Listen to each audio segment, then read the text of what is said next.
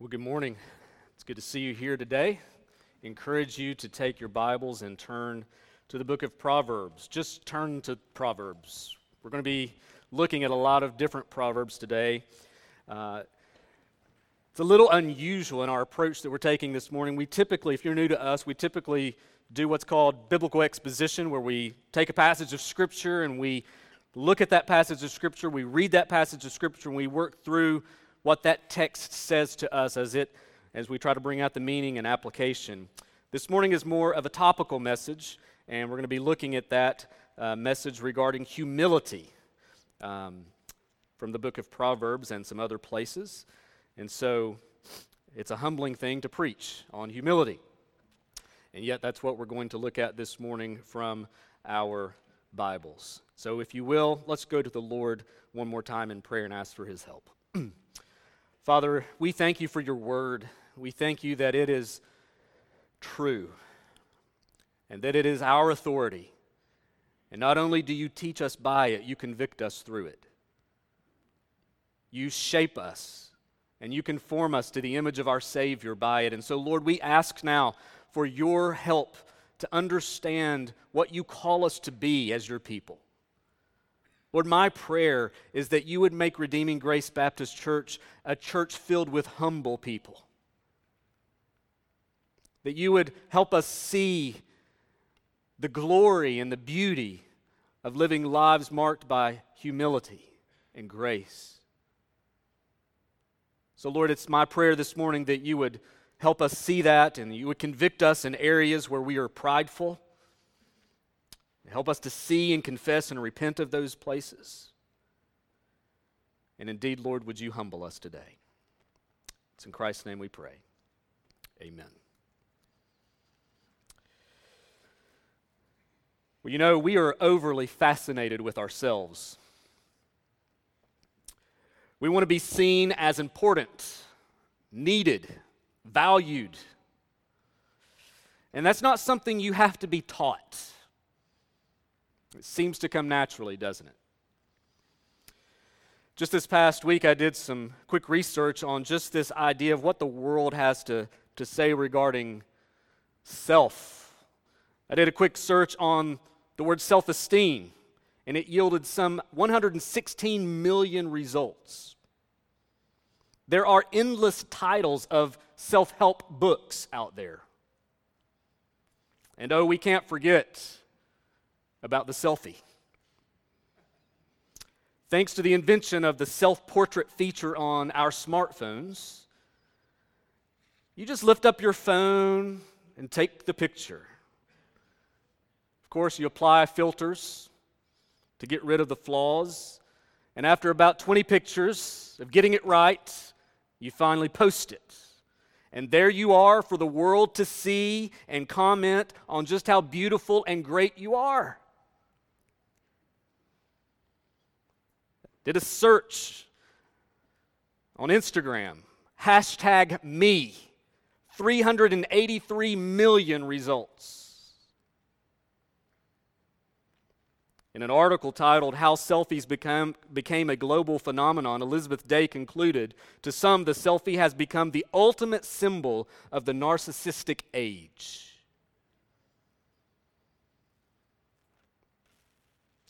And there's always the classic bathroom selfie in the mirror. On and on I could go. I'm not here to criticize selfies today. Perhaps there's an appropriate use of them from time to time. Most of the time, probably not. Or maybe you're not so much into the selfie, but you do post. And you do find a sense of self-worth based upon how many likes you get on your posts. There's nothing like that sense of rush that it gives you to see that number increasing with that little red notification going up and up and up.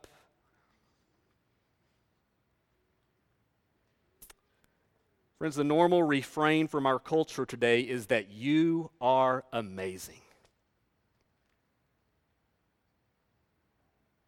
And I get 30 minutes, well, that's a lie, 45 minutes to tell you you're not so amazing. You see, this culture works hard to foster this sense of self-righteous pride that we do just fine cultivating ourselves. Well, friends, the Bible calls us to something much different. It calls us to find true greatness, for sure, but true greatness found through the pathway of humility. See, the Bible often presents us with the irony that humility results in exaltation. Matthew chapter 23, verse 12, Jesus said, "Whoever exalts himself will be humbled, but whoever humbles himself will be exalted." James, in James chapter 4, verse 6, says very clearly that God opposes the proud, but he gives grace to the humble. Charles Spurgeon once said of humility that every Christian has a choice between being humble or being humbled. I think that is so true. Well, our purpose is clear this morning. We're going to see from God's word that we as God's people are called to put on humility and forsake all forms of pride. And friends, by God's grace, we will spend the rest of our lives seeking to do that. I think it's clear up front that there is no perfect, humble person this side of heaven. We know that Jesus was, but outside of him, none of us are perfectly humble. But how do we pursue and cultivate more humility in our lives? That's what I want us to look at today. As we consider humility, we're going to take a look at it kind of from four different angles. We're going to look at what it is, why we need it, how it behaves or what it looks like as we cultivate it, and our ultimate example as we find it in Christ. Let's look first of all at humility defined. You know, I think it's important if we're going to be called to pursue or cultivate something in our lives that we understand exactly what it is that we're after, what it is that we're called to pursue. And so then how does the Bible define humility? Well, you're not going to see an exact definition like Webster in the Bible. Humility, this is what it means, full definition, but I think we get some glimpses as to how the Bible uses it and in the context in which it uses it to help us understand what it truly is at its very core roots. In Proverbs chapter 22, verse 4, we read this: "The reward for humility and fear of the Lord is riches and honor and life." Now, Proverbs 22, verse 4, the focus of that verse highlights the reward or the benefit of humility, right? The reward for humility and fear of the Lord is riches and honor and life. And so, riches, honor, and life is that which is given to those who seek to live humbly. But I want you to notice something else in what that verse says. Notice it says the reward for humility and fear of the Lord.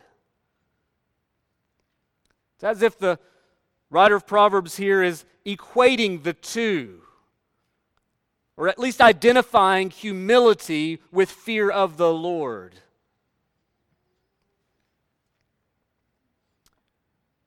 But the Bible and the world present us with starting points on understanding who it is we really are. But what we find in Scripture and what we hear from the world are radically different. The world will tell you that self is your starting point, whereas the Bible will tell you that God is our starting point. Where you begin will make all the difference in the world regarding the pathway that you follow and where you end up. It will have a significant impact on how you view yourself. We read passages like Proverbs 22 that tells us that humility and fear of the Lord are seen almost as one and the same, that it's a humble action to fear the Lord, and as those who fear the Lord, you're walking in humility. Now, we're not saying that you should never think about yourself, or there's absolutely no place for a sense of self-worth in your life at all. We're just saying that's not where you begin.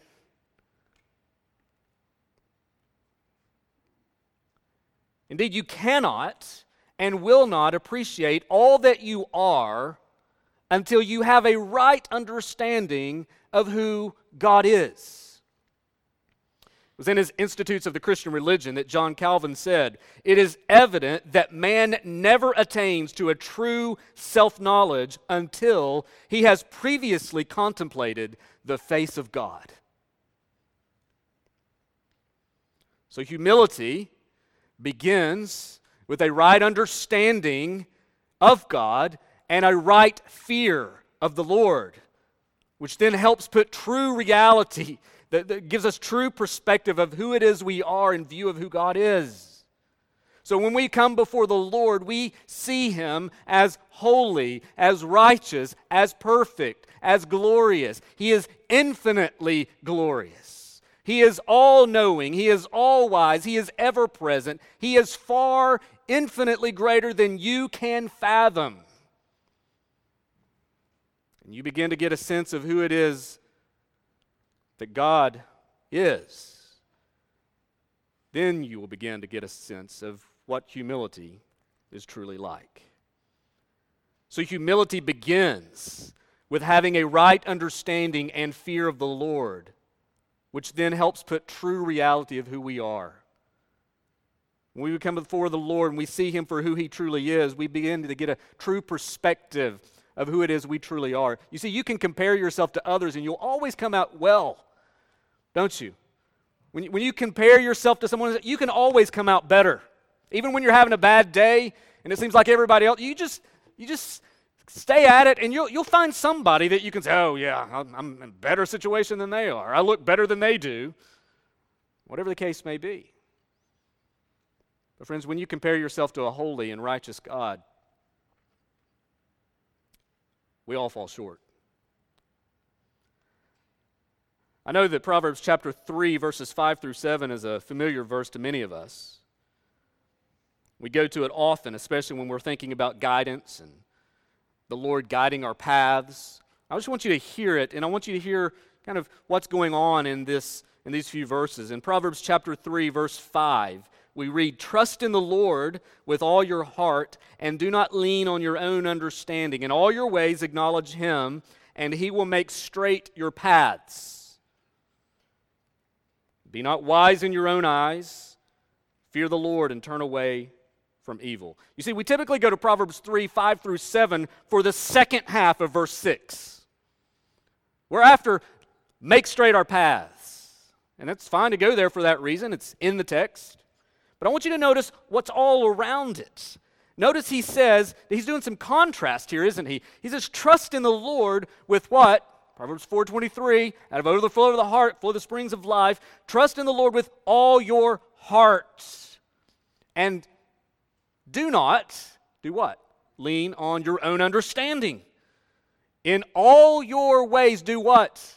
Acknowledge Him, and He will make straight your paths. And then look at verse 7. Be not wise in your own eyes. Do what? Fear the Lord, and turn away from evil. We know, according to chapter 1, that the fear of the Lord is the beginning of knowledge. But I think it's just as easy to say that the fear of the Lord is also the beginning of humility. I think the Proverbs can virtually be boiled down to this overarching point that we see here in chapter 3, but you see it all throughout Proverbs. At the end of the day, I think Proverbs is getting at this very simple point. Trust God and not yourself.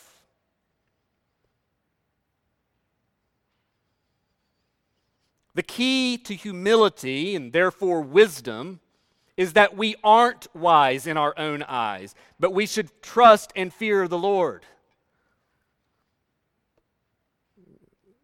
Quite different message, isn't it, than that common refrain we hear from the world time to time, just believe in yourself kind of nonsense. And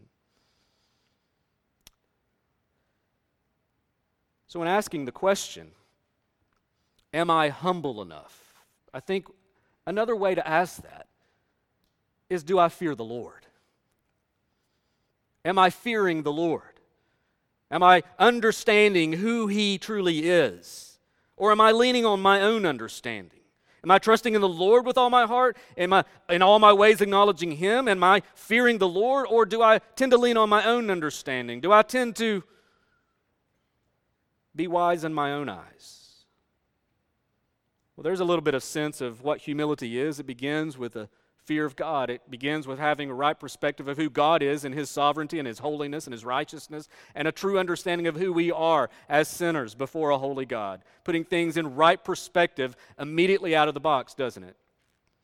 But let's talk about the second observation we see about humility, and that's the need of it. Humility needed. See, the struggle with pride and humility goes all the way back to the beginning. Genesis chapter 3, we find the serpent in the garden there with Adam and Eve. Creation was finished. It was good. The man and woman had been created, and it was very good. They were stewarding the creation that God had made. And we pick up in chapter 3, verse 1. Now the serpent was more crafty than any other beast of the field that the Lord God had made. He said to the woman, "Did God actually say, 'You shall not eat of any tree in the garden?' The woman said to the serpent, 'We may eat of the fruit of the trees in the garden, but God said, You shall not eat of the fruit of the tree that is in the midst of the garden, neither shall you touch it, lest you die.' But the serpent said to the woman, 'You will not surely die. For God knows that when you eat of it, your eyes will be opened, and you will be like God, knowing good and evil.'" And then listen to verse 6. "So when the woman saw that the tree was good for food, and that it was a delight to the eyes, and that the tree was to be desired to make one wise, she took of its fruit and ate. And she also gave some to her husband who was there with her, and he ate." And the rest is history. See, Adam and Eve, their act of rebellion came from hearts that desired to be wise in their own eyes.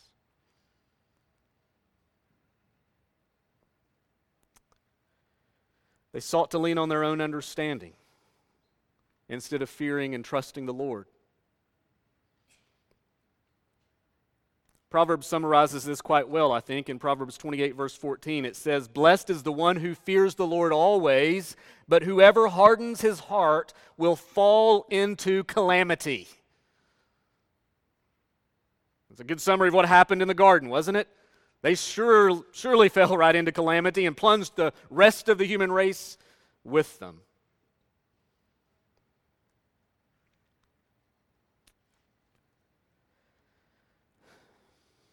You know, when you think about this verse in particular, Proverbs 28, verse 14, "Blessed is the one who fears the Lord always, but whoever hardens his heart will fall into calamity."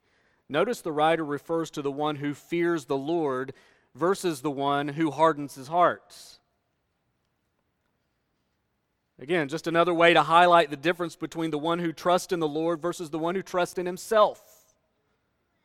And friends, because of sin, because of Genesis 3, because of this corruption now, this train wreck that happened in the garden, we all now are impacted by the curse. And we are born with this hardwire to elevate self. No one has to teach you how to try to lean on your own understanding or how to be wise in your own eyes. There's not a class for that. And we don't teach our children how to do that here. They come with that, right? It's part of the package these days. And not only are we born with this corruption, with this bent, our culture continues to encourage and foster it. So the deck's stacked against us, so to speak, when it comes to humility. Indeed, humility in our day and time is not seen so much as a virtue as it is a weakness. And so we are not encouraged by our own hearts or by the world to trust and fear the Lord. That doesn't come natural. Instead, we are prone to trust ourselves, to lean on our own understanding, to be wise in our own eyes, and the world would seek to continue to encourage you in that direction. Friends, when we think of this issue of pride is something that impacts all of us. Again, just like last week when we talked about the sluggard, you can always look and find somebody who's more sluggish than you. The same is true with pride. You can always point out those who are prideful, right? Well, I may struggle with pride, but man, it doesn't look like that. And we're always comparing ourselves to other people, and we're always coming out pretty good. But pride, listen, all of us wrestle with it in one form or another.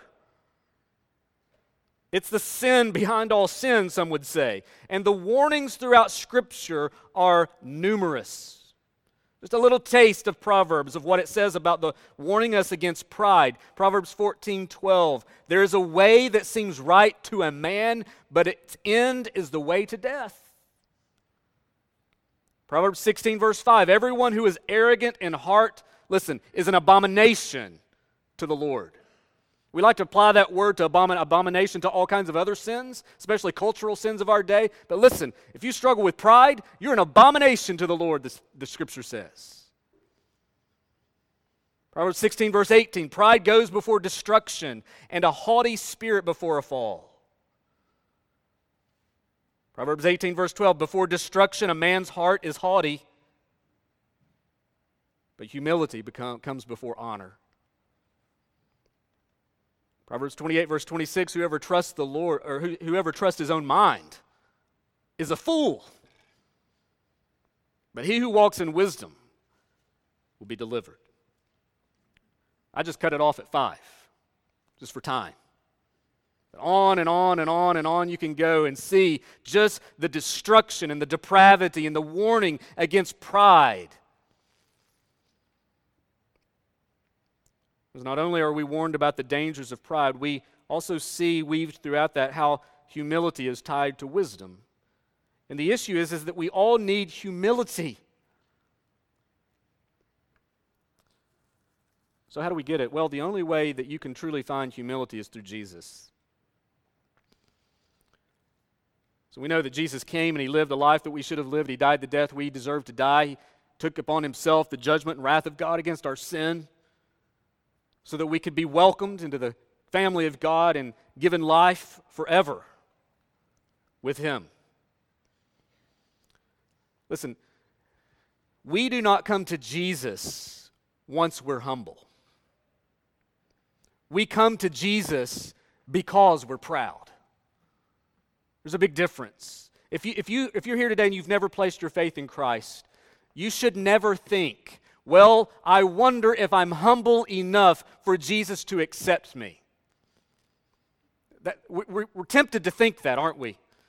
All of us have thought kinds of things like that before. I wonder if I'm good enough. I wonder if I'm faithful enough. I wonder if I'm humble enough for Jesus to accept me. I wonder if I'm kind of making the cut, so to speak. Listen, let me just answer that question for you. You're not. You're not humble enough. You're not faithful enough. You're not good enough. God is not just sitting there waiting for you to somehow get above a 70.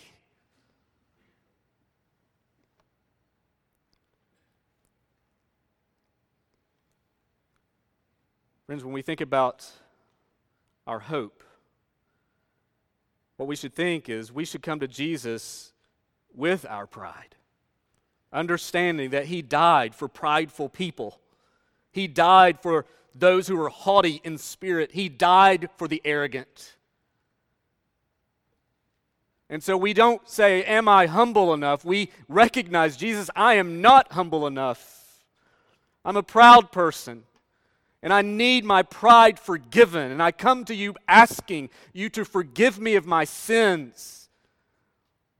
And knowing that only what Christ accomplished in the cross, only that can cleanse you, friend, of your pride. You don't clean yourself up and come to Jesus. You come to Jesus a wreck, a mess, dirty and flawed, and he cleanses you by his blood, and he clothes you in his righteousness. That is the beauty and reality of the gospel. The beauty of the gospel is that Jesus actually humbled himself. Philippians 2 says, to the point of death, even death on a cross, so that you in your pride could be forgiven. It's an amazing thing. So the gospel of Jesus Christ is not be humble and come to me. It is come to me in your pride and I will make you humble. Friend, if you've never trusted in Christ, I encourage you and plead with you that you would look to Him and that you would understand that only life eternal can be found in Him. The one who can handle your pride is Christ.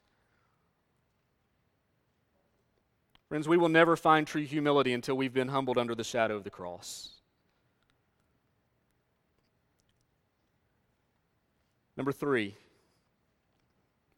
humility expressed.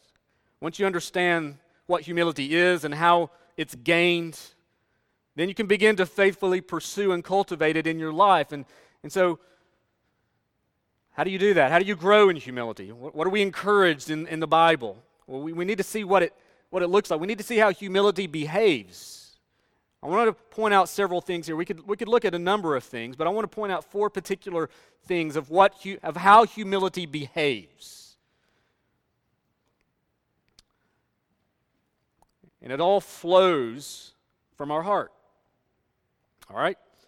So when we think about walking in humility, we think about as Christians who have been humbled underneath the cross, we know that only in Christ can we find peace and hope with God, and then by the work of His Spirit in us, we can begin to walk as humble people. How do we grow in that? It begins, number 1, with a reverent heart. A reverent heart. Proverbs 10, verse 8 says, "The wise of heart will receive commandments." Proverbs 13, verse 13, "Whoever despises the word brings destruction on himself, but he who reveres commandments will be rewarded." Friends, humility is a recognition that what God speaks and what God commands is of first importance. One of the ways that we demonstrate humility and the fear of the Lord is by listening to Him and obeying Him. And that assumes that we are reading and understanding and applying God's Word on a regular basis, doesn't it? I mean, He didn't just give us these to look cute on our bookshelves or wherever you put this. They're to be used.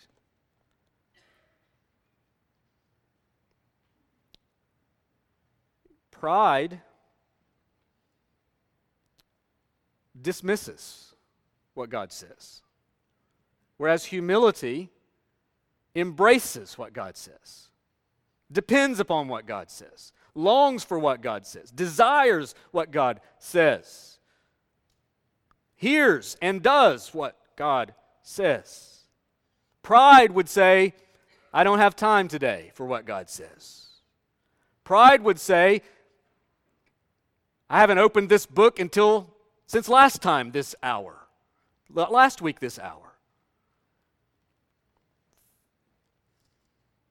Friends, your willingness to hear God and submit to His commands is an expression of humility.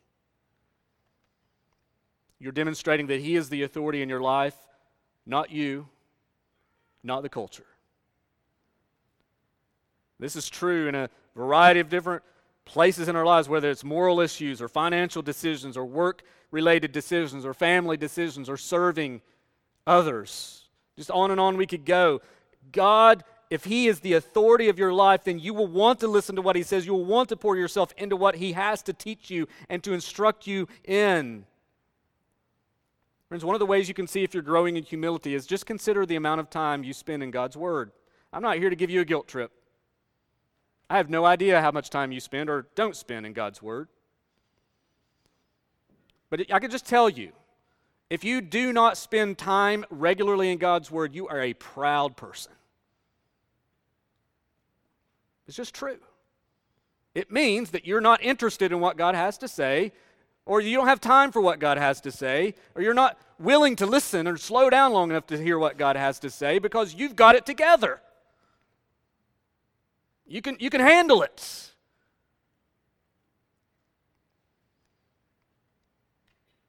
But just consider that. Consider the amount of time you spend in the Word and how often it informs and shapes how you live. beginning each day with time in God's Word, says to God, I need you. Lord, I need you. Whenever it is you spend time, you don't have to be in the mornings. Tends to be the best time for me, but it doesn't have to be for you. All it's saying, though, is that, Lord, I don't have the capacity, I don't have the wisdom, I don't have the knowledge, I don't have the understanding to adequately navigate this world that I live in that is fallen and broken because of sin, because of me, because of the rest of us. I don't have what it takes. I don't have what it takes in me to just go about my day. I need you. I need your word. I need your Holy Spirit making me sensitive and aware of what your word says. I need a reverent heart. Not only a reverent heart, a receptive heart. Proverbs chapter 15, verse 31 says this, the ear that listens to life-giving reproof gains intelligence. Reproof is correction. Now, there's no one on the planet. I don't know everybody on the planet. Speculating. But I would guess to say there's no one on the planet that naturally loves or enjoys correction. I mean, anybody here? I mean, maybe you exist, but I doubt it. I don't know anyone that wakes up in the morning eager to be corrected.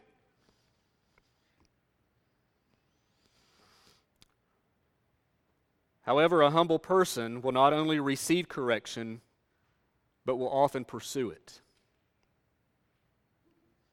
Just ask yourself, how do you handle correction? We know there are a variety of places where we can find relationships where correction happens. There's the relationship between parents and children. We know the fifth commandment calls us to honor our father and our mother, no matter your age, no matter how challenging you might find it to be.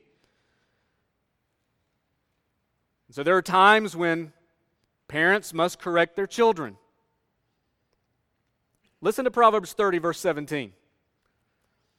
The eye that mocks a father and scorns to obey a mother will be picked out by the ravens of the valley and eaten by the vultures. Parents, you're welcome.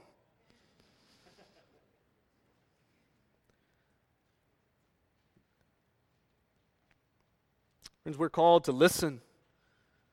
And when corrected, we're called to respond to that correction. Could be parents to children, it could be friends. We know that Proverbs 15:22 says, without counsel plans fail, but with many advisors they succeed. We need other voices in our lives encouraging, instructing, and helping us understand. Whether that's friends or whether that's others who are in authority over us in some capacity, speaking into our lives, helping us navigate this world, and when we're going one direction that doesn't seem wise, having someone speak to that so that we can make a course correction. Friends, listen, this may be a newsflash to some of you, but you don't know everything. You just don't. You may feel like you know everything, but you don't. There's a lot that I don't know. I'm reminded about that every day, it seems. And when you find yourself having to always be right, always correcting people, unwilling to listen to counsel, you are acting in pride. Pride is a dangerous trap. And it will often lead you to wrongly conclude that no one understands your heart better than you. That's just simply false. You may have a good understanding of your heart, but our hearts are deceptive, aren't they? Paul Tripp, in his book Instruments in the Redeemer's Hand, said, my self-perception is as accurate as a carnival mirror. Consider a few questions. Who do you have in your life that has the ability to correct and instruct you? I want you to think about that for a minute. Who do you have in your life that has the ability and permission to instruct and correct you?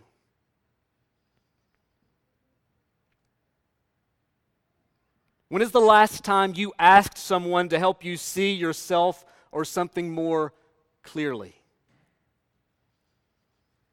When is the last time you simply acknowledged that you were wrong? Friends, we need people in our life that have permission to correct and instruct us, and we must remain teachable. Receptive heart receives correction. Number 3, a repentant heart. A repentant heart. Sometimes it seems that repentance is not a term we talk too much about as Christians, but listen, without repentance, there is no salvation. Proverbs 28 verse 13 says, "Whoever conceals his transgression will not prosper, but he who confesses and forsakes them will obtain mercy." The late Jonathan Edwards said, "Spiritual pride is very apt to suspect others, but a humble Christian is most guarded about himself. He is as suspicious of nothing in the world as he is of his own heart." And again, it's easy to see sin in other people's lives. It's easy to point out their faults, but humility will lead you to first see the log in your own eye. Humility will lead you to recognize sin in your life and to be willing to confess and forsake it. Regular confession of sin and repentance is a mark of humility. And I just ask you, even in your walk with the Lord individually, are you confessing sin regularly and specifically to God? I'm not talking about, "Lord, forgive me of my pride, forgive me of my selfishness, forgive me of these general categories of sin." Are you specifically going to the Lord and saying, "Lord, forgive me when I was an idiot in front of my kids today. Forgive me for being selfish, that I wanted time for me and not giving it to others. Forgive me for speaking harshly. Forgive me." Friends, are you specific in your confession? The more specific you are will reflect the more humble you are. Regular confession of sin followed by repentance is a mark of humility. Number 4, a reflective heart. Humility begins in the heart, so it makes all the difference in the world what you put in it. We talked about that several weeks ago. Many things that you can continue to do to foster humility, but I want you to know 2 things I want to just give you about a reflective heart, a heart that's focused and meditating on other things. First of all, you need a heart that is regularly aware of the gospel of grace. John Stott, in his book, Cross of Christ, said, "Nothing in history or the universe cuts us down to size like the cross. All of us have inflated views of ourselves until we have visited a place called Calvary. It is there at the foot of the cross that we shrink to our true size." Brothers and sisters, you and I need to regularly contemplate the cross of Christ and the wonder of grace. The fact that we are undeserving, guilty, traitors of the King, and yet we've received full pardon. Adopted into the family of God. We have a seat at the table. We've been given the King's name and his inheritance. Free. The more you are aware of that in your life, the more humble you will be. That's why a works-based salvation just continues to cultivate pride. But it's those who know grace for what it truly is. It's those who will walk in humility.